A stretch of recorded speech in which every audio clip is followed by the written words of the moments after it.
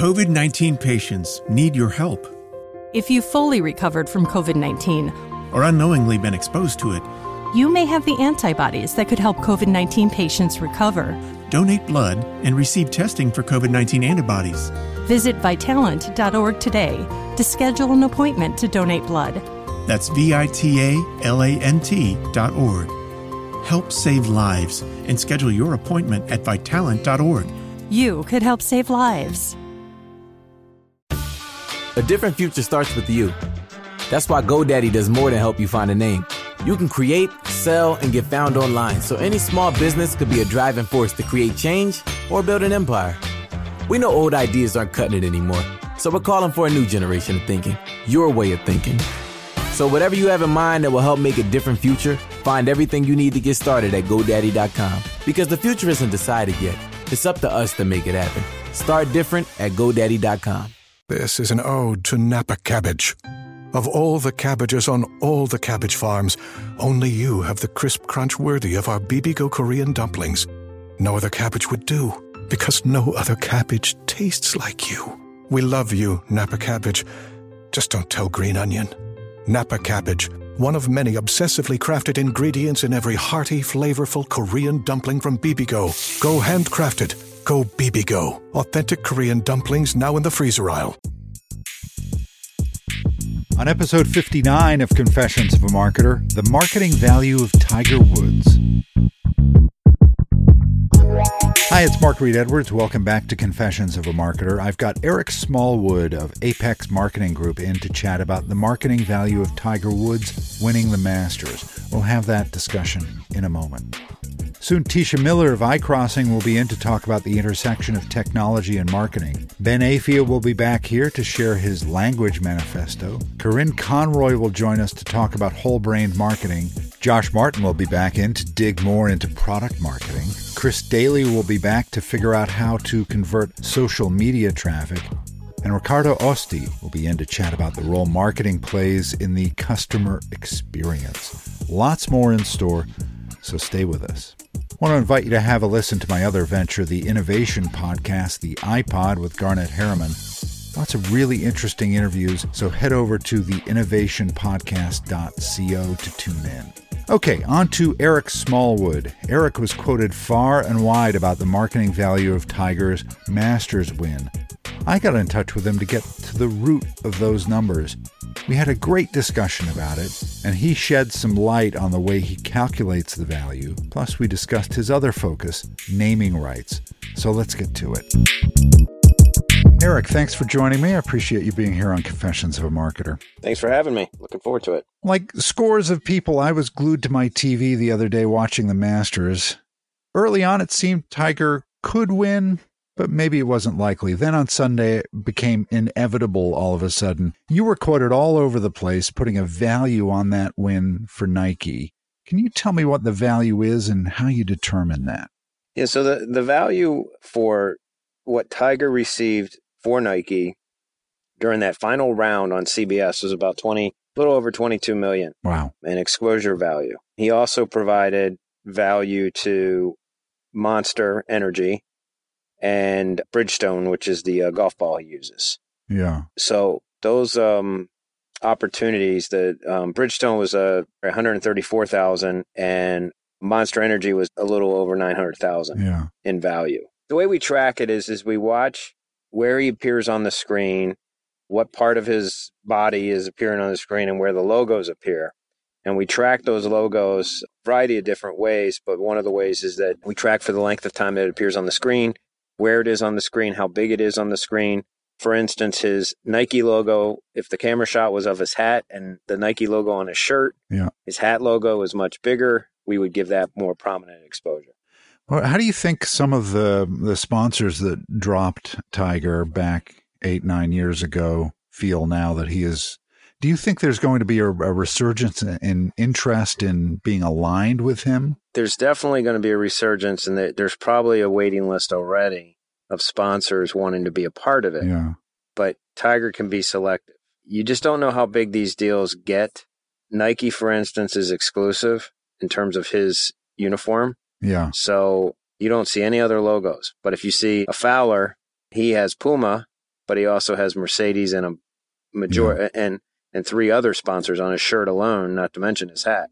Yeah, they kind of look like NASCAR cars, don't they? NASCAR, golfers. So, there will be brands that step up. You asked, how are they feeling 9 years later that they dropped them? If they would have stuck with them, what would have cost them internally? What would have cost them financially to stick with them? So it's really, did it make sense for Buick and their brand exposure and how they were going about their business and who they're marketing to stick with? At the time, he would have been mid-30s to late 30 golfer.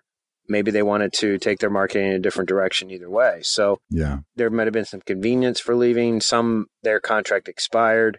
I think Buick's actually waited till theirs expired. Yeah, it's just kind of interesting to contemplate how Nike probably caught a lot of flack for staying with him, and yet it's paying off for them in the long run. Yeah, absolutely. Being patient. Absolutely. And, they created the Tiger Woods logo. Yeah. Which is the TW logo. LeBron has one, Michael Jordan. Obviously, the Jumpman is a Michael Jordan logo. Yeah. So they invested a lot of money into the market, marks and logos. So they have a vested interest to stick with it. If you've recovered from COVID-19 or unknowingly been exposed to it, you may have antibodies that could help COVID-19 patients. Donate blood and receive testing for COVID-19 antibodies.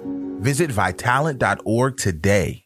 There's kind of an interesting storyline about the power of redemption, of, working your ass off for the number of years that he did while he was battling mainly, I think, his physical issues over the last few years and just sticking with it. That, to me, is the message that Nike has wanted to communicate to people since they came up with the "Just Do It" tagline.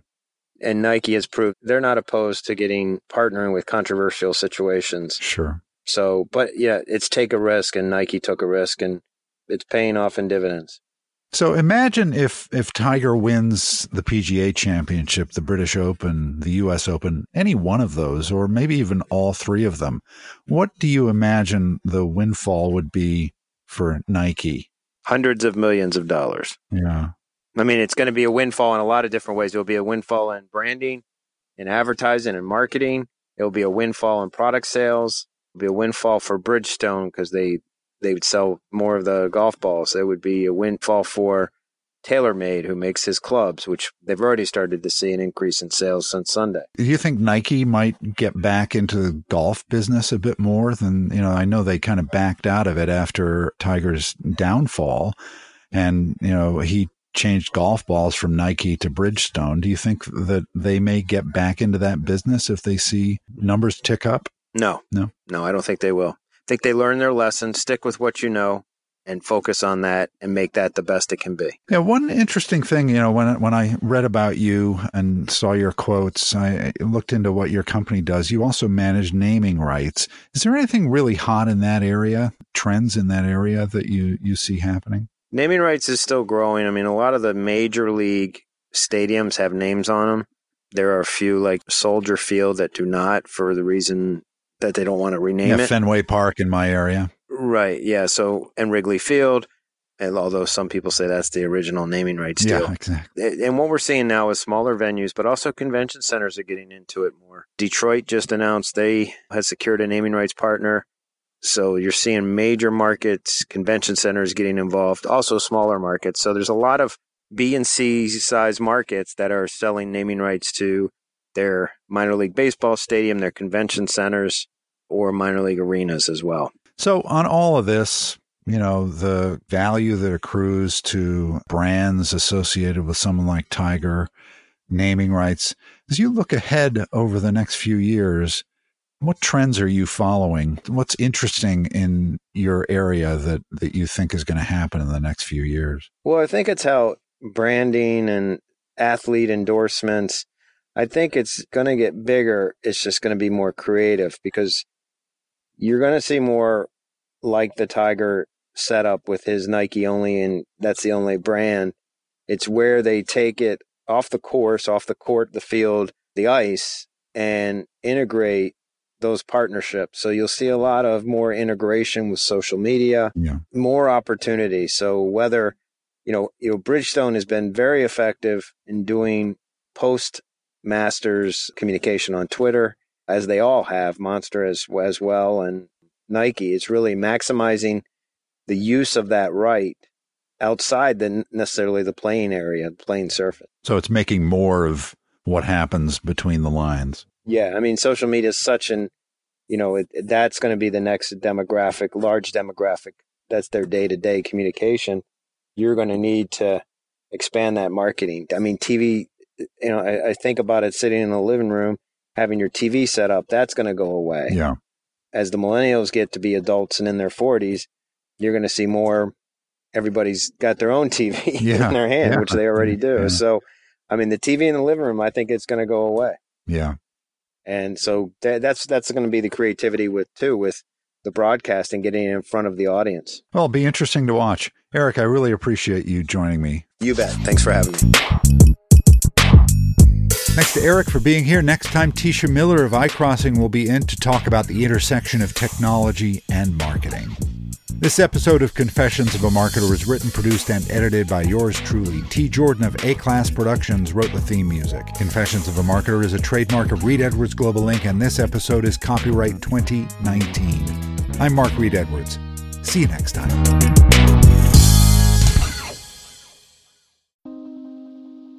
You stay home for the greater good. Secondhand smoke doesn't.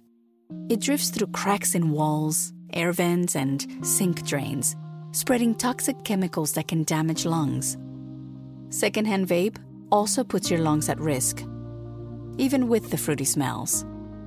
Protect yourself and the people around you from these secondhand dangers. Learn how at tobaccofreeca.com.